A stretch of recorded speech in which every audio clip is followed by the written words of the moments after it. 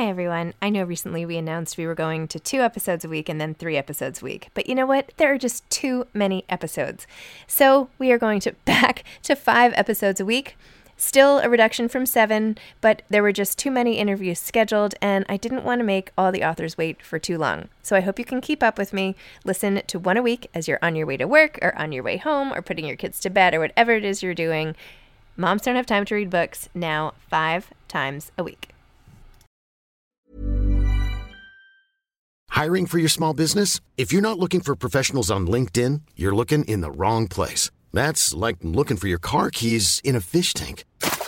LinkedIn helps you hire professionals you can't find anywhere else, even those who aren't actively searching for a new job but might be open to the perfect role. In a given month, over 70% of LinkedIn users don't even visit other leading job sites. So start looking in the right place. With LinkedIn, you can hire professionals like a professional. Post your free job on linkedin.com/people today.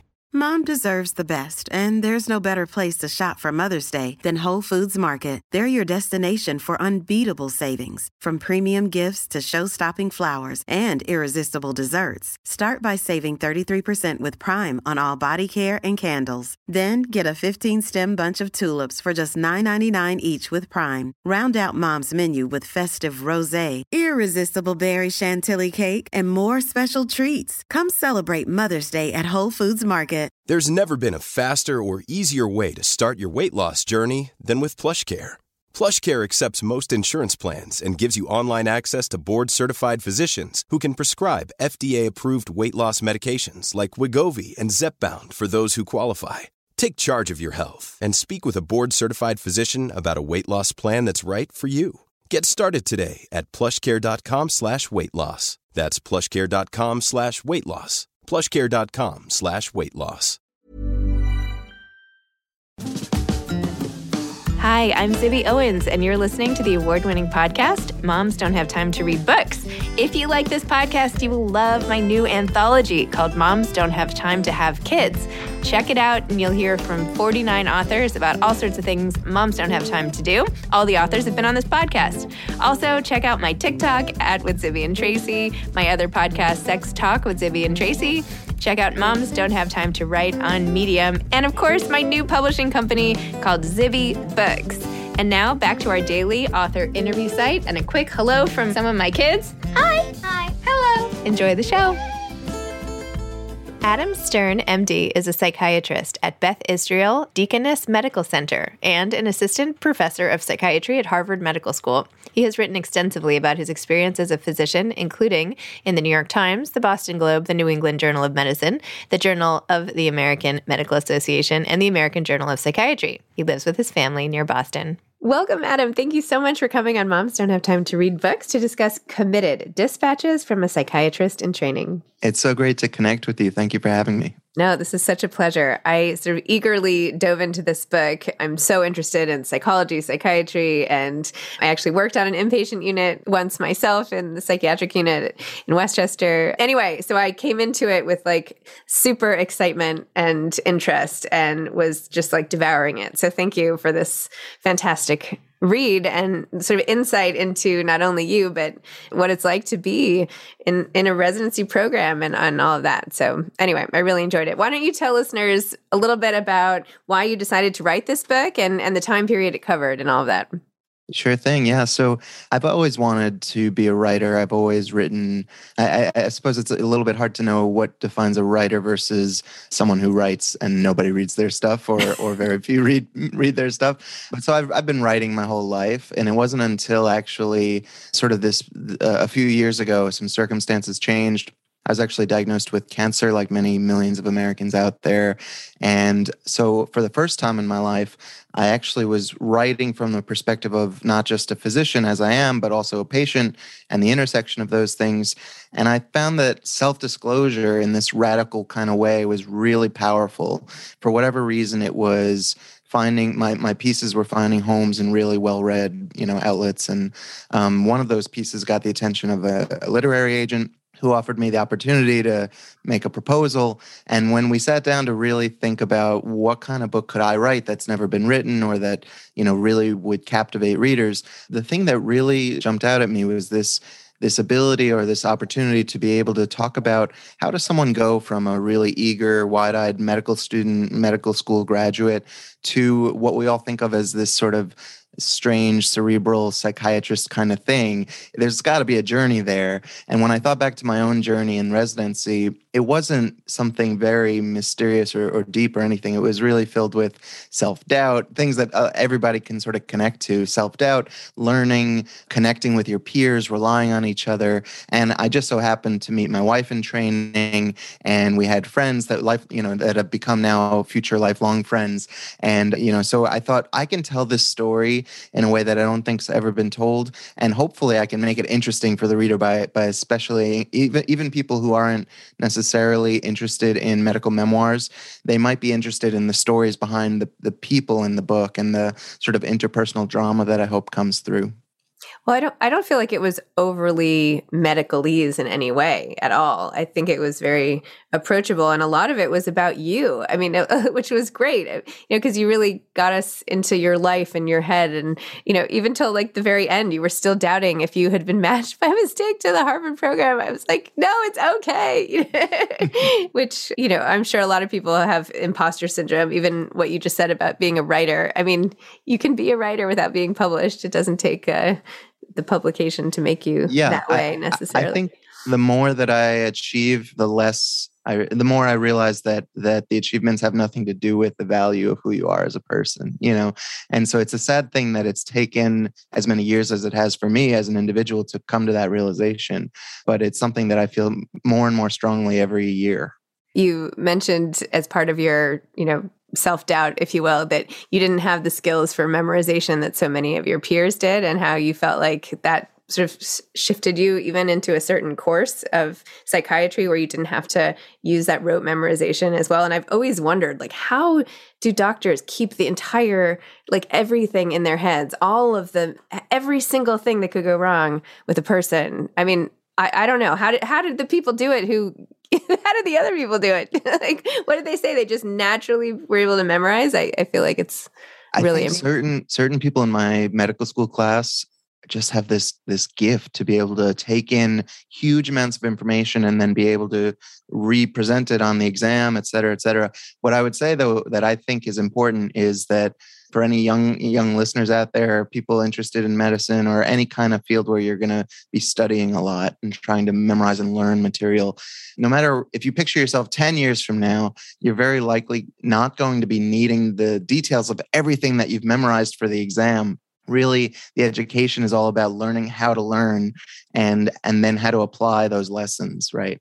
And so if you think of any of my peers that went into anesthesiology or radiology or any form of internal medicine, they're not, they remember the language of psychiatry, they remember the language of another field and how it fits in the context of medicine, but they don't necessarily remember all the details that they memorized for those exams. Another part I found really interesting was how your own depression sort of ebbed and flowed with the tides of the training, and how you weren't alone in that, of course, with all of the triggers essentially that were presented all of the time, and particularly during the loss of one of your patients, which really obviously hit home as which I understood. I'm sorry, I can't get a sentence out today, but how did you cope with that, and how has it sort of followed you now, right? Like, how do you manage, I guess my question really is, how do you manage your own emotions, which of course ebb and flow sometimes at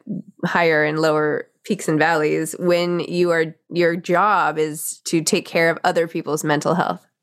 That's a great question. I think that one of the challenges one of the skills that you have to sort of cultivate over the course of any kind of medical training is the ability to compartmentalize, and you have to do that on both sides of the fence. So you have to be able to focus on your kids and your family and the things that you care about in your life when you're at home, and not be spending as much of that mental energy worrying about what's happening back at the hospital. At the same time, when you're at the hospital, you need to have faith that your kids are doing okay and you're not, and everything's going okay in the rest of your life, and focus just on the patient. And doing those things, it doesn't come naturally because our minds are sort of naturally sort of inclined to be a mishmash of all kinds of thoughts and worries and concerns, and it all adds up to a certain degree of anxiety. So it came with practice, and then as I wrote about in the book, being able to see someone objective that can sort of tell you this is in medicine there's a phrase called negative outcomes, and every field has negative outcomes. Surgery, medicine, psychiatry has negative outcomes. If you're a family medicine doctor and you treat someone from the time they're born all the way till they may pass away, eventually all of your patients will pass away, and that will be a negative outcome. That kind of idea is sort of foreign to someone in psychiatry, because in psychiatry, we have negative outcomes. People die by suicide in psychiatry. People end up in the hospital with very serious illness. And at the same time, it's never something that we want or expect. And so you have to be able to live in that world and not have it devour the rest of your world. And that ability to compartmentalize came with experience and also a little bit of training. I thought one of the lines that stayed with me was when you first encountered this dramatic scene with schizophrenic patient and they had to, tie the patient down, and you were really sort of traumatized right at the beginning. And the nurse said, "Don't worry, doctor, you'll get used to it." And you were like, "I don't want to get used to it. Like, this should always be horrible." And I think that's so important. It's such a valuable lens, right? These are people and people's feelings. And I don't know. I thought that was you're right. You're 100% right. And even beyond feelings, it's people's lives, and we can become numb. In any field, we can become numb to the humanity behind whatever it is that we're trying to do, right? And so in psychiatry, there's a lot of misery and pain and suffering, and you do also have to sometimes work to, while on the one hand you're compartmentalizing to protect yourself and your family and the rest of your world, you have to work to remain vulnerable with your patients, because if you're not empathic with them, you're not going to be doing as good of a job with them and trying to care for them. And it's a challenge. I feel like you charted the evolution of your ability to do that so well by the time you got to the anorexic patient at the end of the book, and you had a chance to kind of redo and start from scratch with a new patient. And the moment when you were smiling and she's like, "Why are you smiling?" And you're like, "Am I? I'm just ready to get to work." That was so great. I was just so, I don't know. It was very inspiring the way you made it through all of this and all the work and everything. I just have to ask, what's up with your brother these days? Because I feel like I got very interested in him in the book. All right. Well, first of all, I'm going to tell him that, the biggest book fluencer in the world is asking about him. He'll be so excited about that. Please, hardly, but thank you. He'll be super excited. My brother's doing great. He's a cardiologist. He actually ended up working in the very same office, in the same system down on Long Island that my father works in. So they have this wonderful thing going where they get to, work together and even cover each other's patients. And they have that. And it's something that I love for them. And, my brother's my best friend and always has been. And so I'm just so happy for him and his family. And they're just doing great. Awesome. So neat that you ended up in med school at the same time. That was a really funny, strange sort of going through it in parallel. It opened up this degree of sibling rivalry that I never in a million years would have imagined. Yeah, I hope my kids don't end up in med school starting at the same time. I mean, I don't think any of my kids will end up in med school, so it won't be an issue. But well, if you want them to go, then tell them not to go. And if you don't want them to go, then maybe tell them it's a great idea. And that's how it worked out in our household anyway. Interesting. Yes. Okay. I'm open to any parenting tips you want to share on any front. Suicide also played a role in the book, and not just in your patients, but one of your cohort members also you referenced at the end, which I'm so sorry for your loss. That's terrible. I've lost a really close friend to suicide as well, and many people have at this point. I think by the time you get to, I'm 45, I don't know how old you are, but at some point it touches so many people. Mm-hmm. How do you, when you're going, through both your clinical life and personal life, how do you kind of make sense of that and sort of carry on the knowledge that, especially with patients, that's a negative outcome to be avoided? And how do you deal with it in your personal life too? How do you reconcile those two? One size fits all seemed like a good idea for clothes. Nice dress. It's a t-shirt. Until you tried it on. Same goes for your healthcare. That's why United Healthcare offers a variety of flexible, budget-friendly coverage for medical, vision, dental, and more. So whether you're between jobs, coming off a parent's plan, or even missed open enrollment, you can find the plan that fits you best. Find out more about United Healthcare coverage at uh1.com. That's uh1.com. When you're ready to pop the question, the last thing you want to do is second-guess the ring. At BlueNile.com, you can design a one-of-a-kind ring with the ease and convenience of shopping online. Choose your diamond and setting. When you find the one, you'll get it delivered right to your door. Go to BlueNile.com and use promo code LISTEN to get $50 off your purchase of $500 or more. That's code LISTEN at BlueNile.com for $50 off your purchase. BlueNile.com, code LISTEN. Mom deserves better than a drugstore card. This Mother's Day, surprise her with a truly special personalized card from Moonpig. Add your favorite photos, a heartfelt message, and we'll even mail it for you the same day, all for just $5. From mom to grandma, we have something to celebrate every mom in your life. Every mom deserves a Moonpig card. Get 50% off your first card at moonpig.com. Moonpig.com. Yeah, so I think my instinct and most people's instinct, especially in the field, is almost always to try to dissect it and figure out where did it go wrong, or what did I miss? How could I have steered things in a different direction? And those instincts are usually not adaptive. They're not helpful because they're just second guessing things that have changed. You know, ideally you probably made the right choices when they happened, and B, these are very often people who die by suicide are the last people that you would necessarily have guessed would. And so psychiatrists are charged with this terrible, enormous responsibility of trying to predict suicide. So if someone comes through the emergency department, we do a risk assessment and try to figure out, I'll just give you a very concrete example. In the modern age, a kid at college says that they posts online somewhere something vaguely suicidal. Just, something very, very, very vague, but clearly hinting at suicide.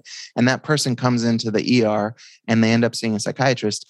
That psychiatrist has to somehow figure out, is this person a risk or not? And the answer is obviously there's a degree of risk and there's a degree of unknown, right? And so we're not very good at predicting these things. We have certain modifiable risk factors that we can do. So things like removing lethal means. If someone's a gun owner, you can try to help reduce the risk by protecting them from their own access to that kind of thing. Things like substance use are increased risk factors. But then there are certain things that are totally non-modifiable. Someone's, male gender, over age 65, past suicide attempts, family history of suicide attempts. These are all things that either they happened or they didn't happen. And they play into this sort of overall decision that you're trying to make. I don't even remember the original question, but I feel I've just been talking about suicide for long enough. I'll just pause. Okay. All right. I'm so sorry about your own cancer journey. Can you share a little more about that or what you're comfortable talking about? Yeah, absolutely. I've been dealing with this on January 19th. It'll be 4 years. And I feel incredibly fortunate. I was very unlucky to get this. It was kidney cancer. It was a pretty large thing, as many kidney cancers go. They're sort of quiet. They don't cause a lot of symptoms until they get to be problematic. And so as it works, I happen to have access to some of the best care in the entire world. And I've worked pretty hard to put myself in a position to then thankfully be very lucky. So, next week, actually, I'm going to have my 6th surgery since this diagnosis happened. Oh my gosh. Every time one of these things, and I've had, I think, 3 different systemic therapies, one of which was like in an almost ICU kind of setting. So it hasn't been easy, but in that span of 4 years, I have had a second child. I have written this book. I've written essays that ended up in the New York Times and the New England Journal of Medicine. I have taken all these opportunities. I've gotten to see, my, at the time, 1-year-old now grow up into a 5-year-old and learn who he is. And I can't wait to see who he is at 6 and hopefully at 16, and so it's been an incredible journey of, unknowns, but trying to become okay with the unknowns, trying to live your life despite the unknowns. And I'm just so thankful that I've had that opportunity. A lot of the people who were diagnosed right around the same time as me haven't been so lucky. And it's been eye-opening. I wouldn't wish it upon anyone, but there are certain aspects of it that I think have been insightful for me. Are you glad in this case that you have all your medical training, or would it be easier not to know? It's a double-edged sword, because on the one hand, I can read the literature. I follow when there's the largest cancer conferences and all the researchers get together and new data is released. I follow it just the same way that I think a lot of oncologists do, and I can understand it. At the exact same time, I know I can read those survival curves as well as anyone. I know exactly how, what the data says and what the limitations are. So, at this moment, my disease is not curable for more than 90% of patients who have it.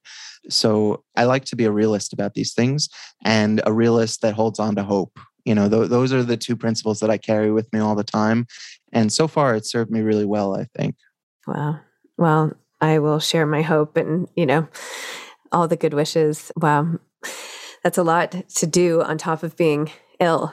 Like all these things, it's hard enough for people to write a book when their life is going great. Do you feel like it really helped you? Like, do you feel like all the writing has been therapeutic for you?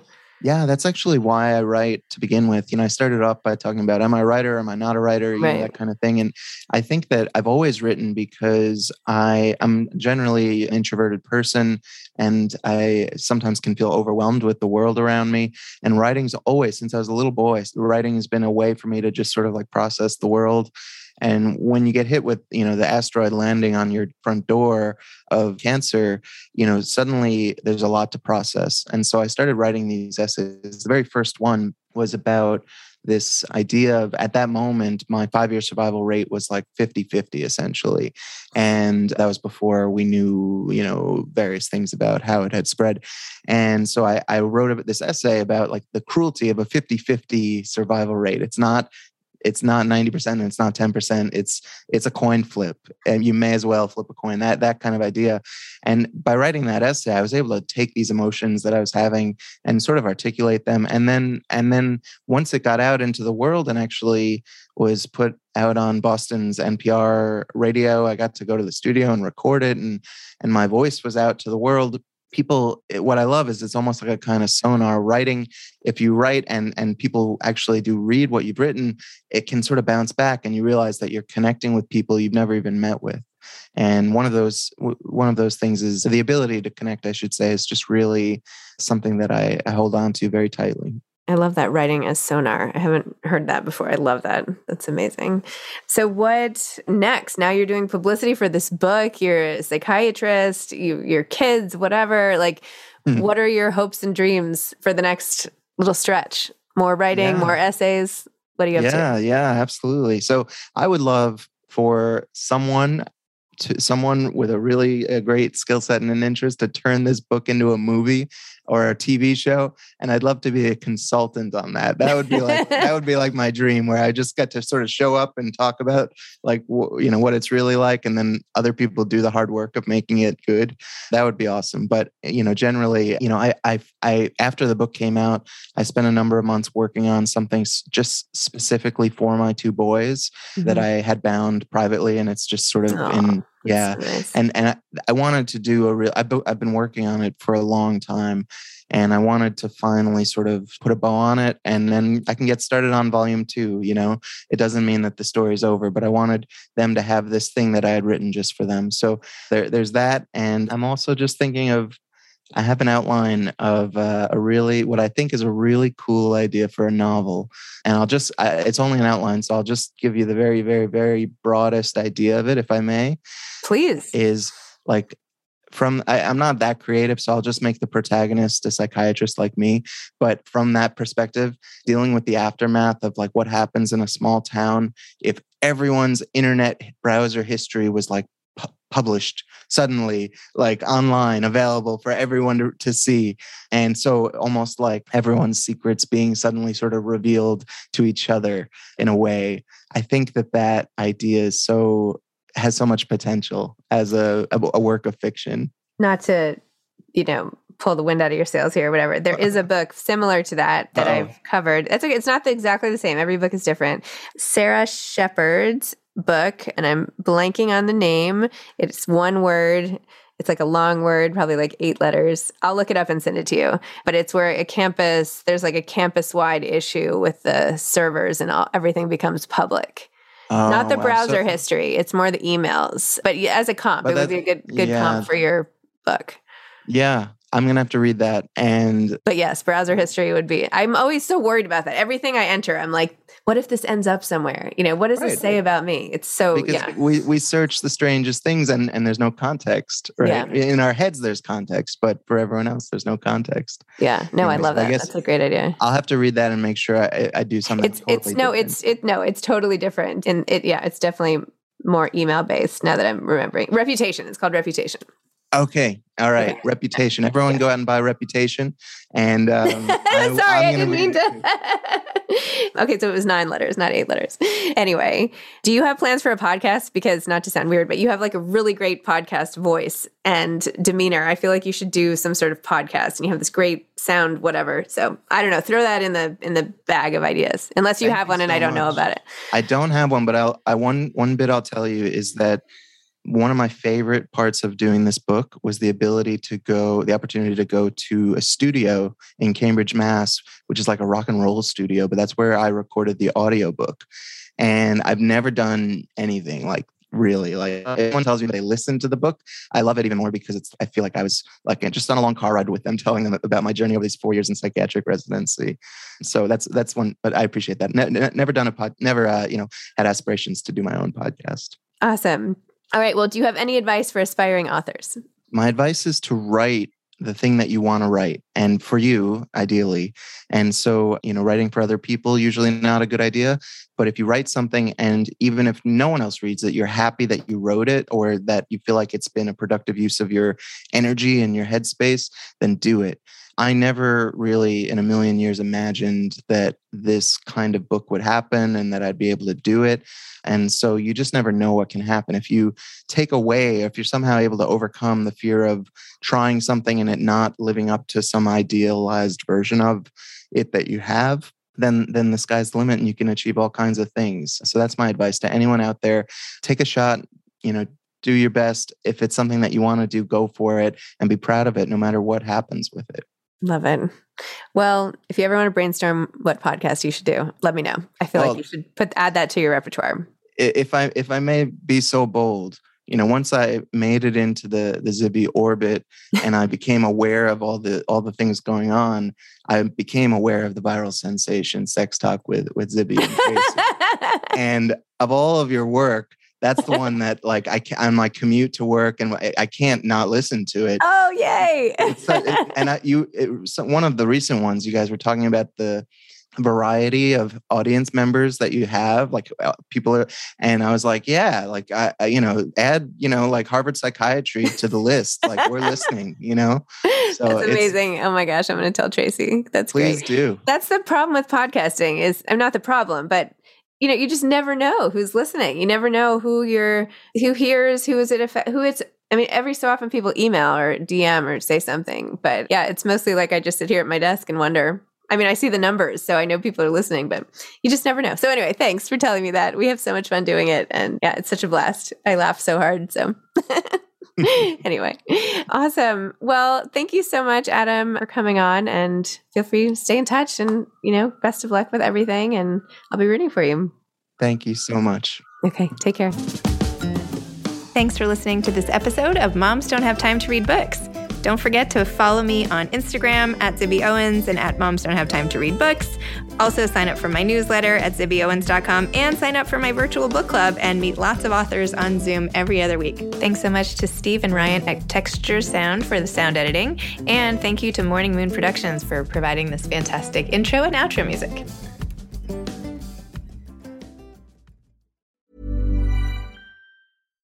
Mom deserves better than a drugstore card. This Mother's Day, surprise her with a truly special personalized card from Moonpig. Add your favorite photos, a heartfelt message, and we'll even mail it for you the same day, all for just $5. From mom to grandma, we have something to celebrate every mom in your life. Every mom deserves a Moonpig card. Get 50% off your first card at moonpig.com. Moonpig.com. Even when we're on a budget, we still deserve nice things. Quince is a place to scoop up stunning high-end goods for 50 to 80% less than similar brands. They have buttery soft cashmere sweaters starting at $50, luxurious Italian leather bags, and so much more. Plus, Quince only works with factories that use safe, ethical, and responsible manufacturing. Get the high-end goods you'll love without the high price tag with Quince. Go to quince.com/style for free shipping and 365-day returns. Hi, I'm Daniel, founder of Pretty Litter. Did you know cats tend to hide symptoms of sickness and pain? I learned this the hard way after losing my cat, Gingy. So I created Pretty Litter, a health monitoring litter that helps detect early signs of illness by changing colors, saving you money and potentially your cat's life. Pretty Litter is veterinarian developed, and it's the easiest way to keep tabs on your fur baby's health right at home. Go to prettylitter.com and use code ACAST for 20% off your first order and a free cat toy. Terms and conditions apply. See site for details.